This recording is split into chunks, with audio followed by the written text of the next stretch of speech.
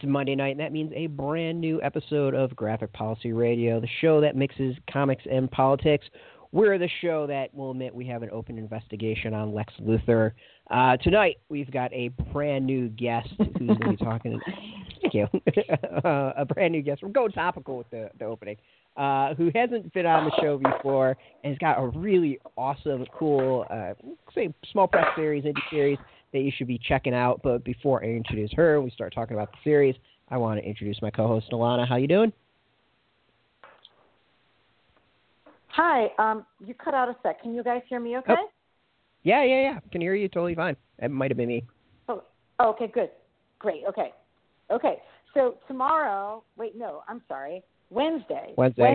at 8:30 p.m. Eastern Time, I'm hoping everyone will join me on Twitter because I am running my very first tweet chat for hashtag #PopPoliticsChat, where I'm bringing together fans of Ms. Marvel, America Chavez, who's new Ms. America, and activists working on issues like immigration, folks working in Muslim communities doing organizing work, and folks doing all kinds of forms of resistance to Trump. And we're all going to be talking on Twitter together about what is powerful about these stories and what activists can learn from comics in terms of how we communicate and how we develop powerful imagery and the importance of the comic narrative stories and the mythos. And I think that it's sort of, if you listen to this podcast, this tweet chat is right up your alley. It's a very graphic policy sort of a thing. So it's going to be at 8:30 on Twitter. All you need to do is go to hashtag #PopPoliticsChat, like pop culture politics chat, and we're going to have a conversation. And I have a couple of featured tweeters like Desiree Rodriguez from the Nerds of Color and who also works at Lion Forge Comics, Ardo Amar from Women Write About Comics, Nalini Stamp, who kind of started Occupy, but that's another story. And yeah, we'll all be talking about comics and organizing and activism. So I hope you guys will join me there and have a really awesome conversation. Yeah, and if you're listening to this after the fact, you can still read the tweets there because Twitter lasts forever. So that's what's up with me. Thanks, guys. Yeah. It's going to be a really cool thing Wednesday. It's going to be nice and awesome. People should go check it out. But we've got a guest tonight who's a first-time show talking about her new series, Heathen. I don't even know how to describe it. What'd you call this? Lesbian Viking is the best way to really describe it. Yeah, it's definitely like Viking fantasy comic, and there's amazing lesbian. I don't know if I can say anything about the second issue, but there's something else that I think fans are very excited about that would be in the second issue. And Natasha is someone who just sort of came and suddenly we saw her on Comixology, and it was one of those big new reads from a new creator, and she's a writer and artist, and we're really excited to have her on the show. Yep. So Natasha Alterici is done tons of work, including Heathen, what we're going to talk about, Dinosaur Project, Gotham Academy, Yearbook, Grayson Annual, the Lez Film review. You should go check it out. Heathen right now, it's being published by Vault Comics. The second issue is out this Wednesday. First issue came out last month. It's awesome. Can't praise it enough. It's really sweet. So welcome to the show, Natasha. Hello. Thanks for having me on. Yeah, no problem. Thanks for coming on. And this really has been on our radar since I saw it at Comic-Con, I guess, a while ago. As this was one of the Comixology featured series, or how did the comic come to be? Comixology did a special print versions of their top submit releases through the Comixology Submit program, and that was back when Heathen was just with Literati Press, which is a small publisher in Oklahoma. That's kind of where it got its start. We were in print just in a handful of shops around Oklahoma, and then we submitted it to Comixology just to see what would happen, and it kind of took off from there. So then Comixology did their thing, and we went to New York Comic Con, and we got to have print issues that we gave out to people, and it just sort of built, and now we're at Vault, and it's really exciting. So Fantastic. how did you? So is this a mini series or is this an ongoing or? Yeah, I always planned it to be kind of a mini series. I have like 12 issues in mind, at least for Aydis's part of the story. But depending on how well it goes after that, I mean, there's always room since most of the cast is immortal. There's always room for more. We'll see how it goes. So one of the questions we always ask with our guests is, how did you actually get into creating comics? Well, for me, it kind of started in college when in my Comp 1 class, we were assigned to read Mouse, Art Spiegelman's Mouse, and if you haven't read it, it's amazing. But it was the first comic book that I had to read, or that I got to read, that wasn't about superheroes, and I didn't really know that comics could be something other than that. So I sort of kind of became obsessed with them after that. And then in my senior year of college, I had a independent study class where I decided to I'd been writing the story just in my free time, and I decided I'm going to make it a comic book, and I worked on that just a page at a time, for the whole semester. Got 40 or 50 pages done for it, and it turned out well enough that I was like, maybe I should consider this a career thing. That's incredible. Have you... How did you learn to draw? Most people who don't even have that ability to start with. Oh, well, I've been drawing since I could hold a pencil. It's sort of been my lifelong passion. I always wanted to do something with art. I didn't know it was going to be comics, but that's where I ended up. I think I was originally going to be in films and stuff. I saw Jurassic Park when I was 6 years old, and I decided I was going to be Steven Spielberg. I was going to make dinosaur movies. That's awesome. Did you study art and did you study graphic arts or fine arts or in college as well, or? Right. Yeah, I studied fine arts in college. We didn't really have an illustration kind of program or even comics or anything like that. So I pretty much just learned oil painting and watercolors and charcoal drawing and that kind of thing. Yeah, the independent study for the comic making, I just had to kind of make that up myself because I was just too interested in it to let it go. It's I'll just make my own class for it. I definitely feel I can see the influence of you working with traditional materials first in your art, a lot of artists today sort of start just digital drawing and sketching, and I definitely see the charcoal in your art. Right, yeah. I get that comment a lot. It's kind of got that sort of sketchy, sort of painterly kind of quality to it, which I think is an advantage to distinguish my work from a lot of other comics. Not to talk bad about other comics. I love how everybody draws, but I like that there's something about mine that's, I guess, a little different. I don't know. Definitely. I could recognize your work right away. And when I saw you in the Grayson Annual writing that adorable story with John Constantine and Dick Grayson, something that I'm sure a lot of fans were very eager to hear about, I was like, yep, this is her work. Recognize it right off the bat. So, yeah, that was a very interesting project. Definitely the first project I had to do where I had to sexualize a male body. So that was definitely a unique challenge. I love that that's sort of oh, right, let me look at this in a different way because that's not usually how I do things. It's because you focus. Right. Heathen is a female-focused story. It's I mean, do you identify it as a queer story or a lesbian story, or how do you identify the narrative, really? Well, I mean, Aydis is clearly a lesbian, and we've got other characters that come along in the second issue. We meet some interesting queer characters, I would say, and later on we have even more that come into the story. It starts, very small, just with Aydis. So, yeah, I think it's hard to, disown Heathen from any kind of queer narrative. I mean, it's about a girl kicked out of her village for kissing another girl, so it's sort of central to the story. Yeah. With the other series that you've worked on, like the Grayson and Gotham Academy, how'd you wind up getting on those? Because clearly you jumped from doing this indie to, I would say, more high profile stuff with DC.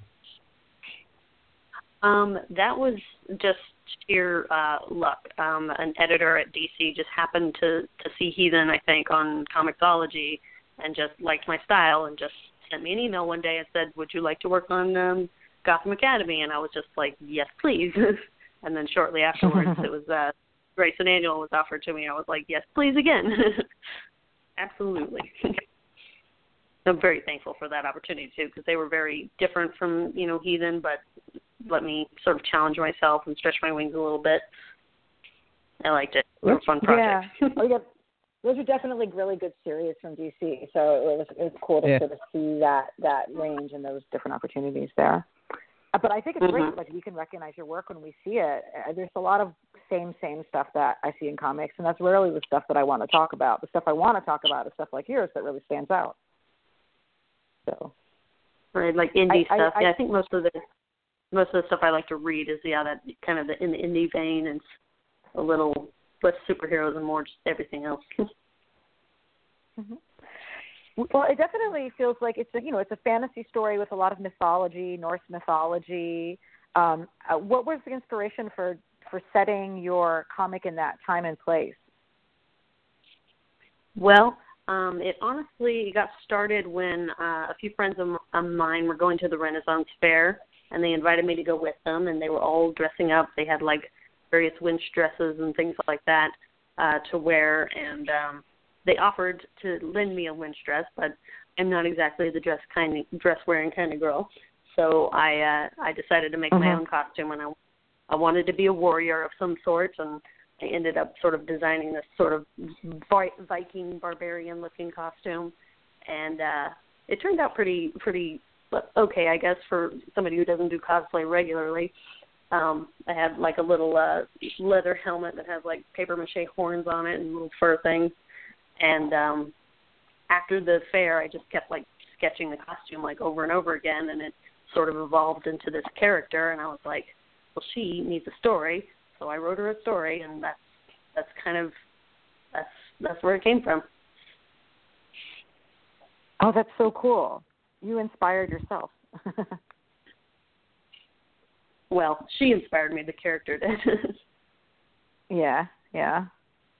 And for fans who are like hardcore Norse geeks, I assure you, I won't tell you how or why, but the fact that she has antlers on her helmet is explained in the second issue, which you'll have to buy, which is on sale very soon. Right.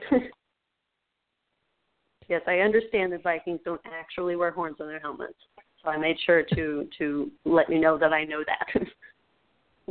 with the whole Viking, with the Viking Norse, influence on it, when kind of coming up with a story, how'd you decide on kind of like what you wanted to kind of pick and choose as far as that history? Like, are there points where you're like, no, I want to deviate? Is it kind of really trying to stick to, that world and belief and idea of gods and stuff like that? I mean, like, how did you actually kind of balance that out and come up with it all?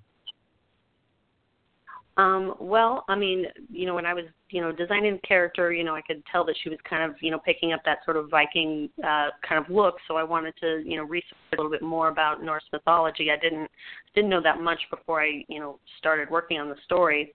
And I just, went down to the library and just found all the books I could and read some various myths, like just looked for different characters and stuff in that time period, the different gods and goddesses and immortals and all of those characters that already have stories that exist.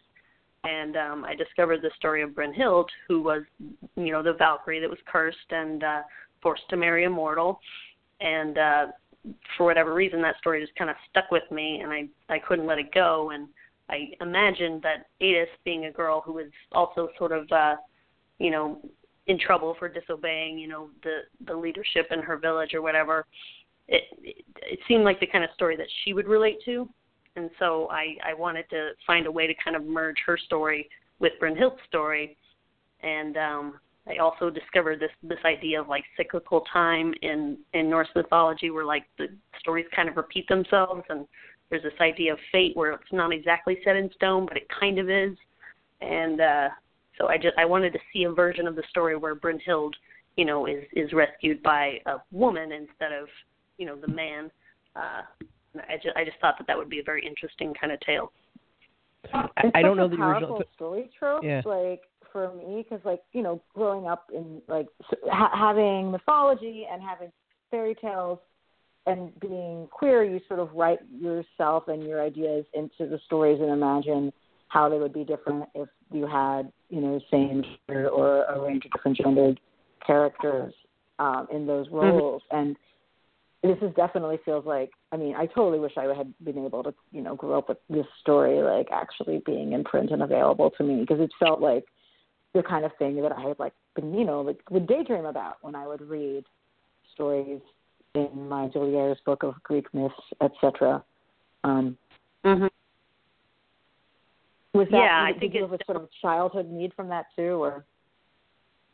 I would think so. I grew up, in the middle of nowhere, Oklahoma, where, the only thing you really have are like stories and characters on TV and books and things that you can sort of use to escape, And I think, for most of my childhood and even teenage years, I didn't really even understand what it meant to be gay. I watched Ellen come out on TV, the infamous moment where she leans in the microphone and says, "I'm gay," and everybody thought it was like such a huge deal, but I still didn't like get what it meant. It wasn't until, I left my hometown and got to college and actually met some other people and figured out, oh, there's like this whole other world of things. And yeah, so I think if I had grown up with some kind of story that, it said, explicitly like this is what gay means and also it's fine, that I don't know that my life would be any better or worse, but it would be different, I imagine. Might have like figured things out a little bit faster and maybe learned to, find my community and things like that, just the kind of things all kids need, I think. Yeah, definitely. With the series, like, how did you, obviously it started off with a local publisher. You moved on to Comixology. How did it eventually come to Vault Comics? I had a good friend, Tim Daniel, who was, a early fan of Heathen. I think I'm pretty sure he found it on Comixology, and we'd been Twitter friends for like a long time. And he shot me an email one day, asking if I'd be interested in like pitching it to heavy metal, and I ended up doing that for a short while. Yep. The plan was that it was going to be published with heavy metal. They were doing a whole new run of comics, including one of Tim Daniel's, and then somewhere along the way, the whole thing kind of just dissolved, or I'm not sure what happened on the heavy metal end, but I know most of the artists were like pulling back and saying, let's go somewhere else. But then Tim also, discovered the guys at Vault Comics, and they were, just getting started, looking for books and stuff to launch this brand new publisher. And, they were very energetic and very excited and were like, yes, let's do this. And I was like, you know what, this sounds great. Let's do it. So that's kind of how it ended up at Vault. And Literati, the publisher from Oklahoma, was always like super supportive of, finding a bigger publisher because, their means were limited and they're always going to be like a smaller publisher. They didn't have the desire to get like bigger, and so they let Heathen go with its blessing, and I've been very thankful for all of their help. That's really nice of them. It's like really cool that they're willing to do that and are kind of so supportive. Mm-hmm. And I mean, they're still a big part of Heathen. Most of the people that work there are editors also on Heathen, so they're still involved in the story, and they still love it. So that's great. What's really cool. Literati sounds like it's like a really local, kind of like a Oklahoma publisher. Is that right? I don't really actually know a whole lot about them. Is there what's the comic scene like in that area? Well, they're based out of Oklahoma City, and they put out like a few. They did like a Literati Presents where they just asked like local artists and writers to put together little comics or illustrated stories or even just short poems or anything, just sort of highlighting the artists and stuff in the area, because Oklahoma's not exactly famous for its like art enthusiasm, but the Literati group is at least like one set of people that are super excited about promoting the arts and promoting writing and trying to share good stories and collect the talent that's in here, because there is a lot. Even if we don't have like the wider support of like maybe New York or California or wherever, we still have, a pretty good little art scene. That's really cool. I'm going to have to check that out. Primarily, I wasn't even aware of it. Is it based out of mostly Oklahoma City, the more art-focused city of Oklahoma, or where's the scene sort of? Yeah, I would say Oklahoma City. I mean, I'm in Tulsa myself, and there's, a little bit here. We've got a couple of, really awesome little comic shops and galleries and stuff, but Oklahoma City is probably more vibrant art scene. What do you like about this sort of small town art scene thing? Like, I think it definitely has some real advantages, and I'm always interested in those sorts of cultural factors. Mhm. Yeah, I mean, there's definitely kind of a sense of loyalty, because I mean, Oklahoma's not exactly famous for its arts and progressive ideas and things like that. So anytime you find anybody else in the state that isn't wearing a red hat or anything, you're just super excited. And we're like, yes, you and me, let's stick together. We're going to buy each other's books and we're going to promote each other's art and all that kind of thing. So it's a great community, I think, especially, for a small town kid who, ended up in the city. It's like, oh, there are other people like me. Hooray. Yeah. I mean, you're definitely in a city which I presumably is, it's probably fairly progressive. But, have there been any weird responses to the comic being lesbian characters, from adults who don't freaking get it, or? I mean, honestly, not as much as I expected there to be. I kind of expected there to be a little bit more, I guess, I think Oklahoma's, fairly polite about things like that. Whenever we would do conventions, at least, back when I was with Literati, I would, have people come up to the table and I'd tell them what Heathen was about, that it was about a lesbian Viking and she was on a mission to take down a corrupted god. I would sometimes get an odd look, but, usually they just kind of walk on and not buy the book. But most people were actually pretty excited about it, and that was always, reassuring. I was like, okay, so there is a market for this. There's people, that want these kind of stories. So it at least made me feel not so alone. I was pleasantly surprised. I liked it. Yeah. I think I think this is a really cool comic, and it's good to see it getting that support from people in general. Are there any other projects that you are moving on at the same time? Or I know this is amazing to be doing your own comics art and writing the whole series too is huge, but yeah. Yeah, I do have one other side project that's my main focus right now, and that's the Lez Film review, which I just launched on Patreon, and it's sort of a semi-weekly comic where I'm trying to find and compile a complete catalog of every lesbian film ever, and then review them in comic book form. And I found almost 200 movies, and I've watched about half of those, and I've reviewed a handful so far. We just launched it back in January, and I'm hoping I can, keep it going long enough that I can review all the movies and all the movies that are made, after my list was made. That's been an interesting little side project. That's an impressive undertaking. Mm-hmm. What got you wanting to do that specific? Where'd that idea come from? Well, there's just a few years back when I was first coming out and, figuring out my sexuality and everything, and I did what any introverted person would do and go look for movies. So the one movie I found was Black Swan and Jennifer's Body, which are two, kind of technically lesbian movies, I would say, but maybe not officially.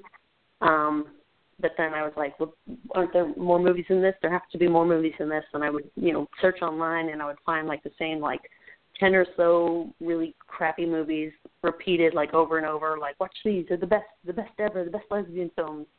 And I'd watch them and be like, these are terrible movies. There have to be some good ones somewhere. So I kind of got obsessed and started just scouring the web and video stores and libraries, just wherever I could go. Cutting in and out right now. anything. Is it on my end, or are you hearing it okay, Brett? I think it's on your end. Oh, shoot. Okay, I will be quiet then. Oops. Okay. You guys hear me all it right? happens. Mm-hmm.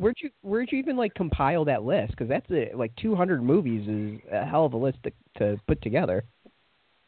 It took quite a long time. I was probably like putting together a list over like several months. So I had, I put calls out on like Twitter and stuff and just ask people. I'm like, is there any like random lesbian movie you've seen, or any movie that has even just like one little side character that's a lesbian, or any movie that could very technically be called a lesbian movie, just like anything that maybe would count as a Lez film, and I promised to review it, just to at least watch it and confirm whether yes there is a lesbian or not, and then judge the rest of the movie. But yeah, it took a long time. It was a lot of trips to video stores, a lot of like library searches, and I went through like all the streaming services, Netflix and HBO and Hulu and Amazon Prime. Maybe I got a Prime account just so I could like watch all the movies that were there too, and lots of foreign films. It took a long time. Yeah, I can imagine. I've been trying to think. There's a similar project I want to do with comic films, not to do like comic strips reviewing it, but I think there's something like there's a couple hundred already out, and I'm like, oh, this is going to be such a. I don't even want to think about going through all of that. It's going to be completely crazy to review everything. So the fact that you've gotten through half of it already is really impressive to me.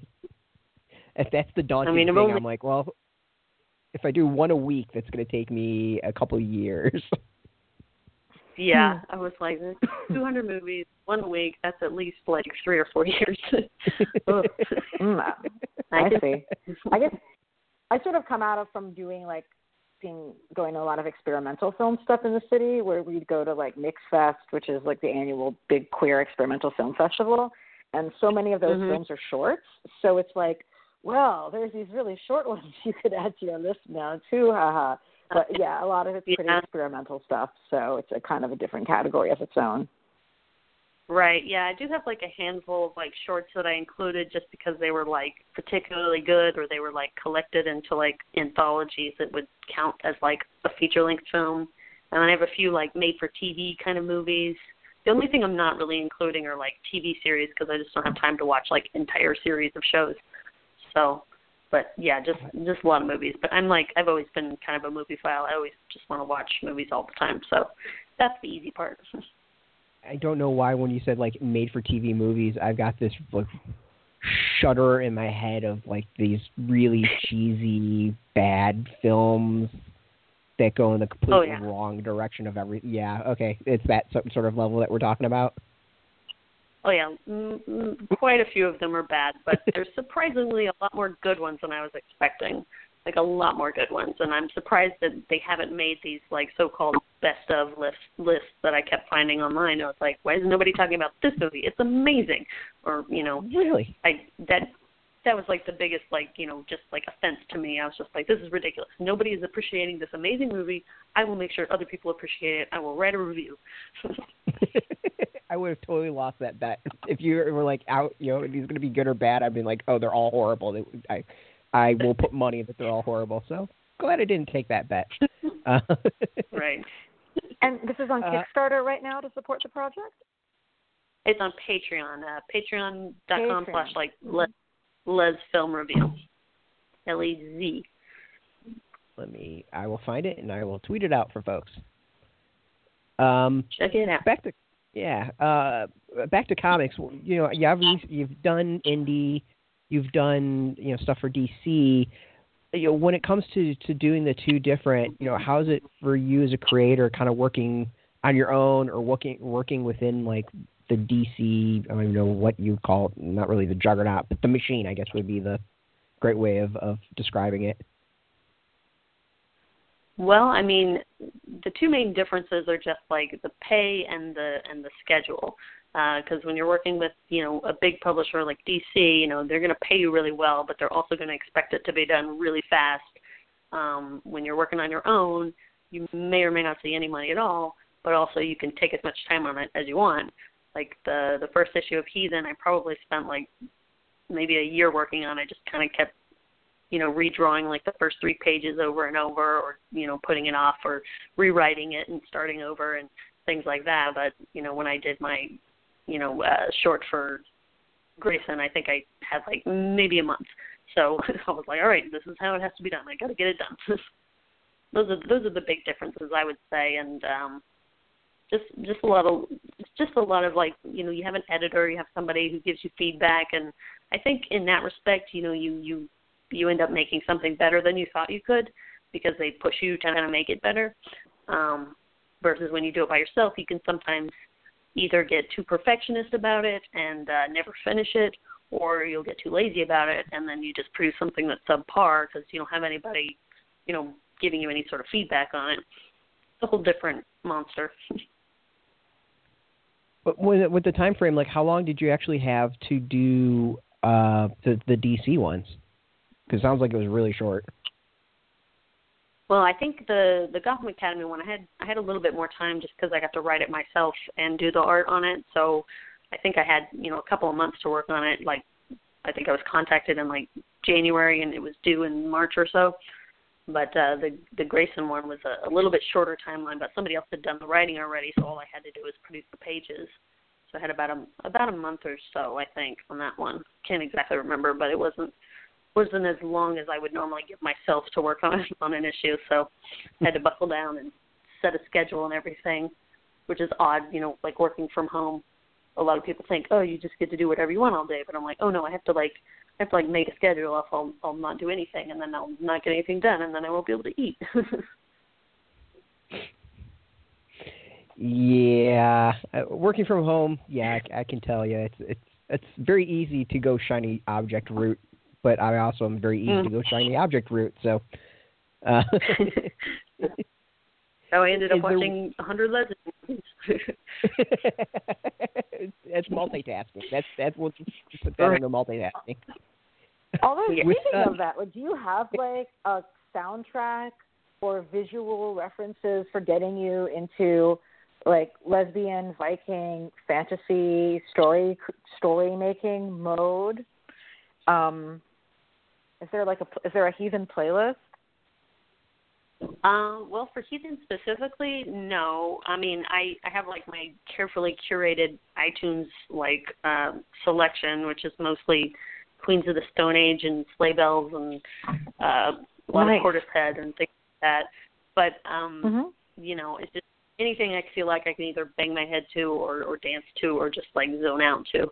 That's kind of my criteria for music. But as far as like visuals, I did like do a lot of research like into like other depictions of like Norse fantasy stuff. I looked at like Lord of the Rings and Skyrim and different films and stuff like that. But I think in the end I decided to stop looking at that kind of stuff because I didn't want to make something that looked too much like the generic sort of fantasy look.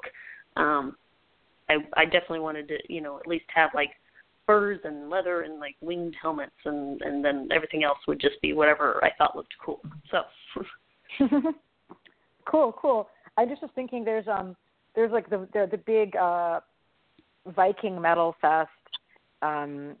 Like they totally need to start selling your comics on tour now. I've realized this would be important for all the Viking metal bands for Pagan Fest. I mean, it's called Pagan Fest, right? So they should totally be selling Heathen on tour.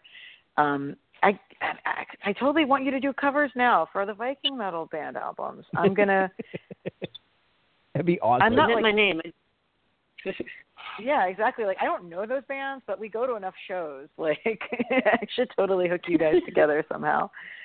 That's super cool, though. Yeah, I definitely thought a lot about music and accompaniment, sort of as I was reading the story. I think the first issue the first issue doesn't have as much dialogue in it in some ways as the second one, so there's sort of space for a soundtrack in mind, at least for me when I was reading it.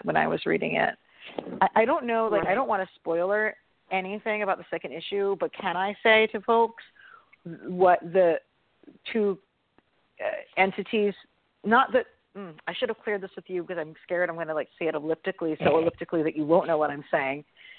The two characters on the cover of the second issue. The second issue is covers with two particular animals on it. Can I say that they? Okay, guys. The second issue has two wolves having a conversation, and they have the most wolf conversation in the history of wolves. And you guys have to read it. Wolves being wolves is amazing. They were wolf dialogue. They were surprisingly fun to write. I wasn't I knew that they had to be involved in the story because when you're confronting a god, there will eventually be some talk of Ragnarok or whatever. That's just the thing in Norse mythology. It always comes up, and so I was like, well, we got to involve the wolves, Skull and Heidi, who are supposed to bring about Ragnarok. But then I thought to myself, I was like, these two wolves that have nothing to do until the end of the world. I was like, they feel like they would be awfully bored. So I just wanted to see a couple of wolf brothers just being bored and annoyed with each other and having fun. And adorable and weird and perfect. I loved them. They were great. Awesome. I mean, there's, and the horse has his own voice and his own personality and dialogue too. So you definitely have a lot of interesting animal characters voicing themselves through the story. Right. Yeah. Saga being a talking character too was, again, spoiler, but I think I've mentioned it enough on Twitter that people understand. But he also talks, not to Aydis, but he does. I always imagine him just having a little bit of attitude. They're just like a cat or something. Smart enough to know his place, but also resent it a little bit, like a cat would. I think that's what I imagine. It's just like a cat that you ride. That sounds like a good idea. I would like to have a riding cat. I'm looking at mine right now, and he's like, you best not be thinking that. That's great. Yeah, I definitely feel like there's a lot of personality in the animals, and the animal designs and bodies are all really interesting, the way you've done the art for them, too. I think a lot of people just don't have experience. There's a lot of people who are they do animals, and then there's other people who do people. And people who do animals and people seem to be sort of few and far between. Right. Well, when I was little, the only thing I wanted to draw was just animals. And then when I got to college and got into figure drawing classes, well, then all I wanted to draw was people. And I don't think I've ever learned to draw cars or stuff in between. So I'm just hoping nobody ever asked me to draw a car because I still haven't learned how to do that. Well, there won't be any cars in this story at least, so you have that much Hopefully covered. Not. Yeah. Although speaking of figure drawing, I feel like one of the things that's really iconic in the character's look is the way you draw her body. She's very wiry and very physical. And I don't, you just don't see that nearly often enough in comics. And I think it's important because it sells her strength and her youth. Yeah. Yeah. I always pictured Aydis as just being kind of scrawny, just sort of this person that the Viking people would underestimate because she's sort of maybe underfed looking to them, or she can't bear children, she's too little, or she's got that poochy belly and just skinny little arms, but she uses her wits and her skill with the bow to get herself out of trouble, and I think that's perfect for her. I think when a lot of artists, when they draw every female character who's supposed to be desirable as having an identical body to one another, they're really losing out on the opportunity to have characterization, right? There's a reason why your character is built the way she is, and there's a reason why the goddess is built in a different way that she is. It's part of their personality and their character, and it's more visually interesting. Yeah, and I do like the idea of having just sort of this variation in what is, desirable, because, for me, even as a lesbian, I don't think about, the way a person looks. I think about, what's in their head and stuff. And I like that, Aydis is smart and that she's, strong-willed and, she's not going to take anybody's crap, not even a bull charging at her. She's going to think everything through and then find a way to, solve a problem. And that is what I think is, desirable about her. Meanwhile, the goddess of love or whatever. She's just in love with everybody, and no matter what she looks like, she's just a person that exudes affection and desire, and she just, whatever she sees in other people is what's the best about them, and so she's just in love with everybody she meets, and that was what I wanted to like purvey about her. And then you have Brynhild, who's just made by a god, so she's like more classically beautiful, I would say. She's a little bit more voluptuous and has the cheekbones and everything, but I think that's part of her character because a god made her that way, and so it kind of makes sense story-wise to make her more like that. Mm-hmm. Definitely. I was saying, when designing all the characters, did you kind of go through different, because it sounds very thought out, did you go through different iterations of them to kind of get their looks as is? Yeah, I certainly did. I have sketchbooks just filled with variations on them. Aydis, she was always kind of like skinny and scrawny, and she had, different horns and stuff on her helmet, but her costumes pretty much remained the same because that was the costume that I designed to wear to Ren Fair. It's not the one I ended up wearing, but that's the one I designed. And then Freya, I think I always just imagined her mostly nude just because she's a god and she's, sexy, and she doesn't care. She has nothing to worry about from anybody because she's a god. She could kill somebody if they tried anything or whatever. So I just imagined her having no reason to want to wear clothes. And then for Brynhild, I wanted her to have the armor and stuff, but her look kind of evolved a little bit too, because I kind of went back and forth between making her a little more revealed, a little less revealed, a little more voluptuous, a little less voluptuous. I wanted her in the end to just sort of look like she was very strong-minded and a leader, because that's what she was. She was the queen of the Valkyries at one point, so I wanted her to retain that kind of strength. And that was the most important part for her, is just to get the strength. Interesting. How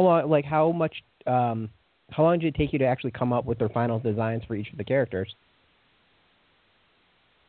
Well, I would say, like I said, that first issue kind of took a year to make, and it was probably because I just kept reworking all the different characters and the story and everything. So probably, that full year I was working on all the elements together and trying to bring it together into a cohesive story. So, yeah, maybe about a year then.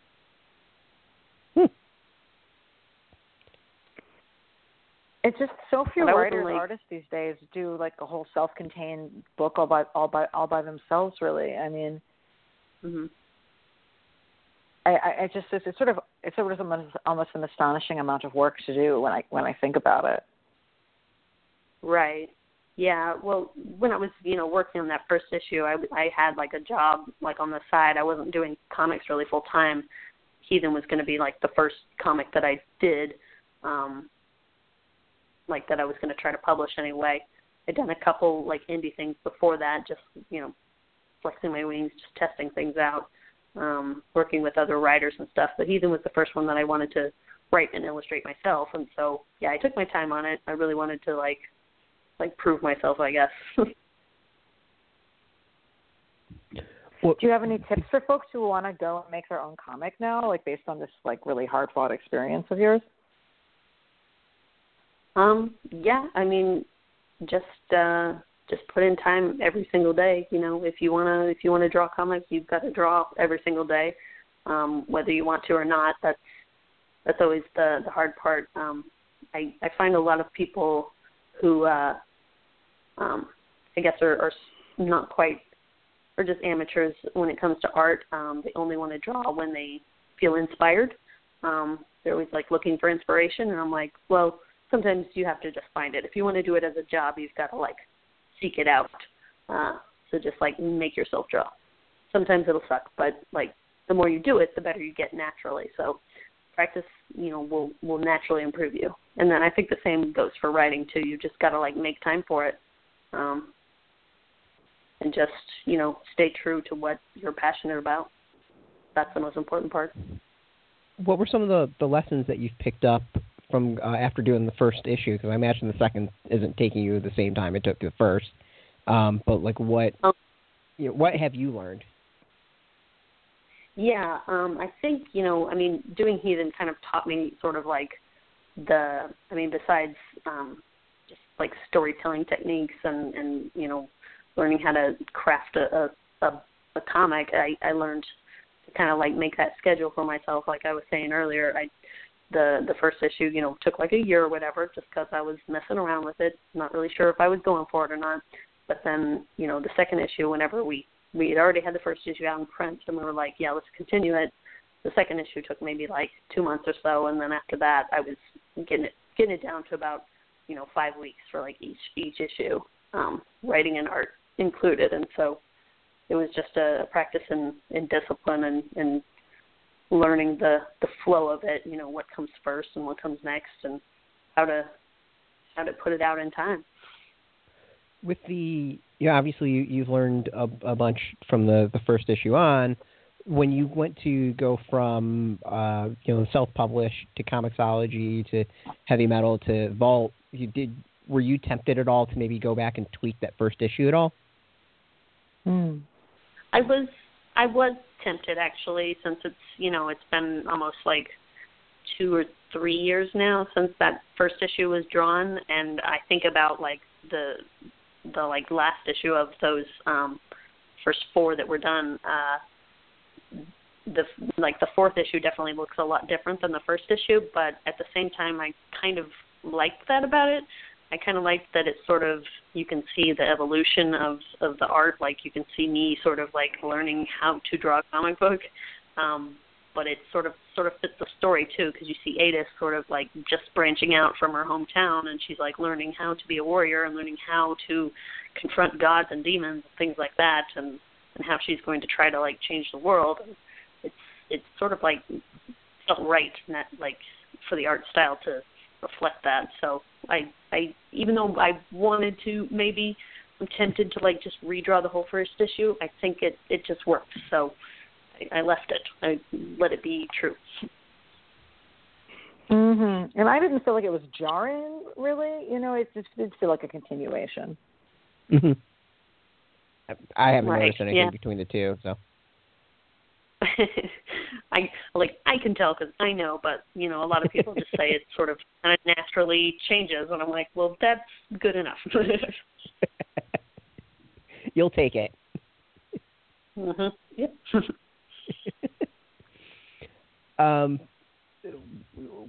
When you went from the public, the print published to digital, was there any as a creator, when you start looking at things of digital comics, obviously it wasn't a digital first series, so it's a little bit different, but did you start thinking that, okay, this is going to be on Comixology, for future comics you might have to tweak some of the storytelling a little bit? Well, I mean, not really, because, the Comixology, like the app, like the way that they, format everything, they're very good at like making it readable and everything on their end. So as long as it looks good in print, then it's going to look good digitally, because just the people at Comixology do such a good job. They do that guided view thing where they zoom in on the panels and everything, and so you honestly have less to worry about, I think, as long as it is readable text and everything. But how about the actual storytelling itself? I know some folks might do the transitions a little bit and think about some of that stuff.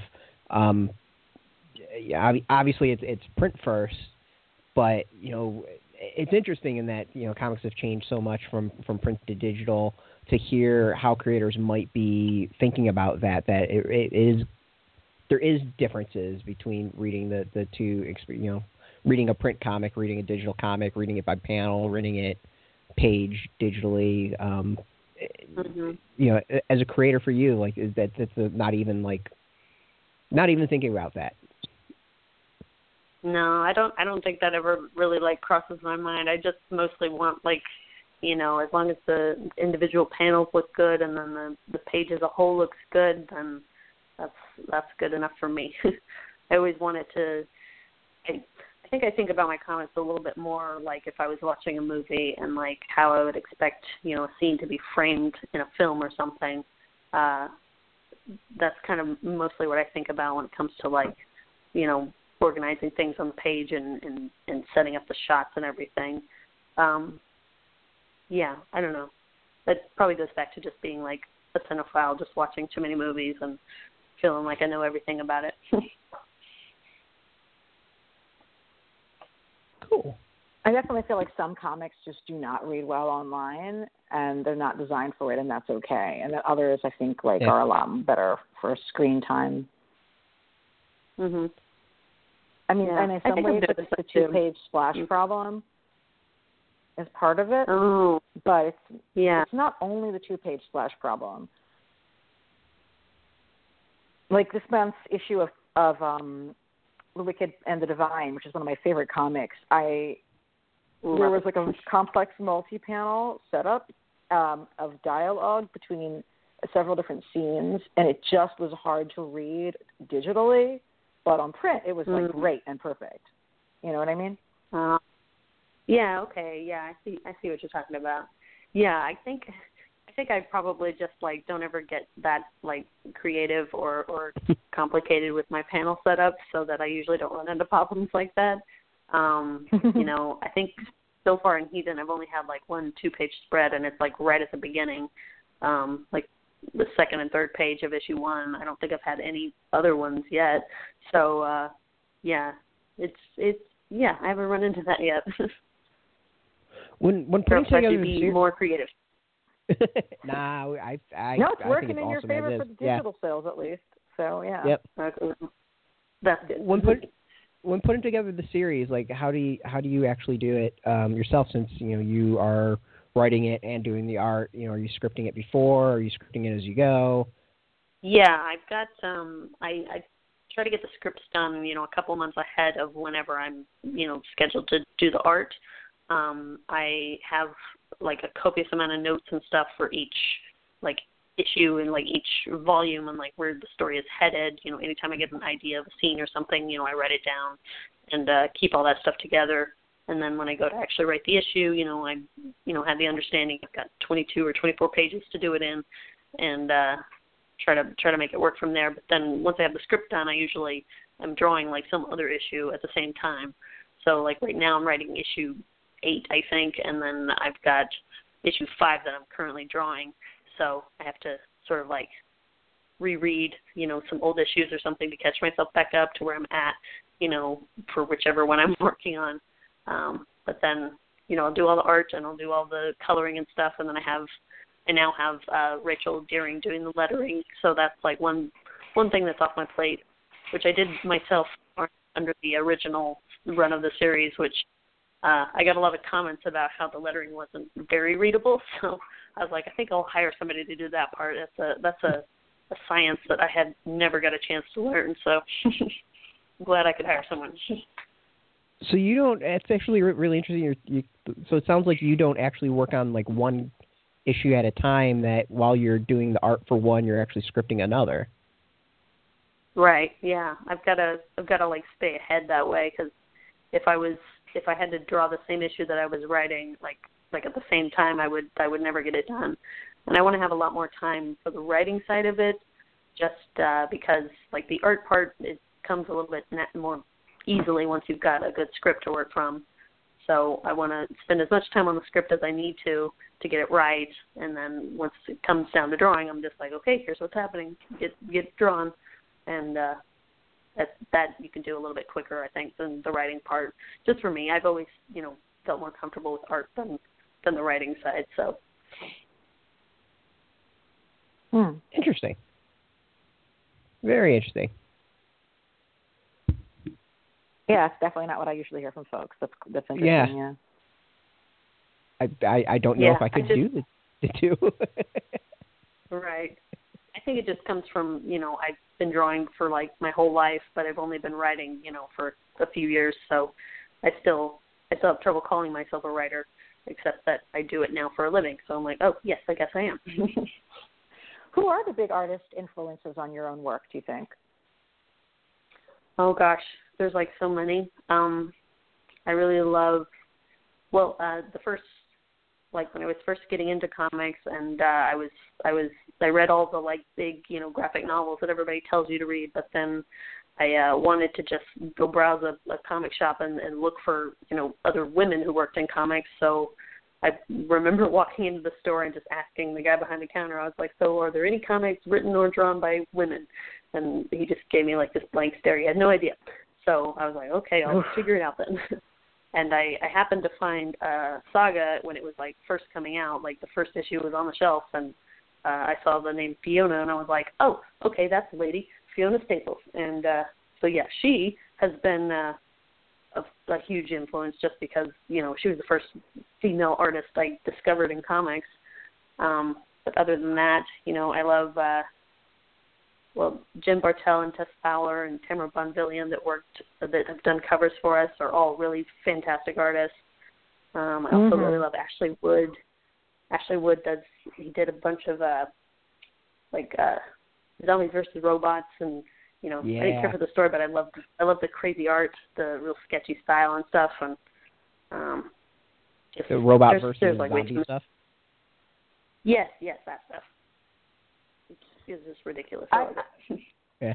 When I saw the Jen Bartel cover, I just screamed at how gorgeous it was. It was such a cool combination to see you guys working together on that. Loved it. I had whenever the Vault guys asked, if there were, any artists I wanted to reach out to do variant covers, I had a dream list of people I wanted to work with, and she was right at the top, and I was just thrilled that she was actually available to do one. I was like, I was expecting her to be busy. Hooray! And this is this comic has been re-released again, right? You sold out, now they have to do a whole new printing. Yeah, they actually sold out the first day, I think, or within, I don't know. Yeah, from Diamond they sold out on the first day, I think. So we had to go to a second printing, and that's when we decided to get Jen on board to do that variant cover for the second printing. That's really tremendous. I mean, most comics from indie publishers, you're not going to sell out on the first day unless it's a very famous person. So I think it goes to show how big an appetite there is for the stories that you're telling, Right.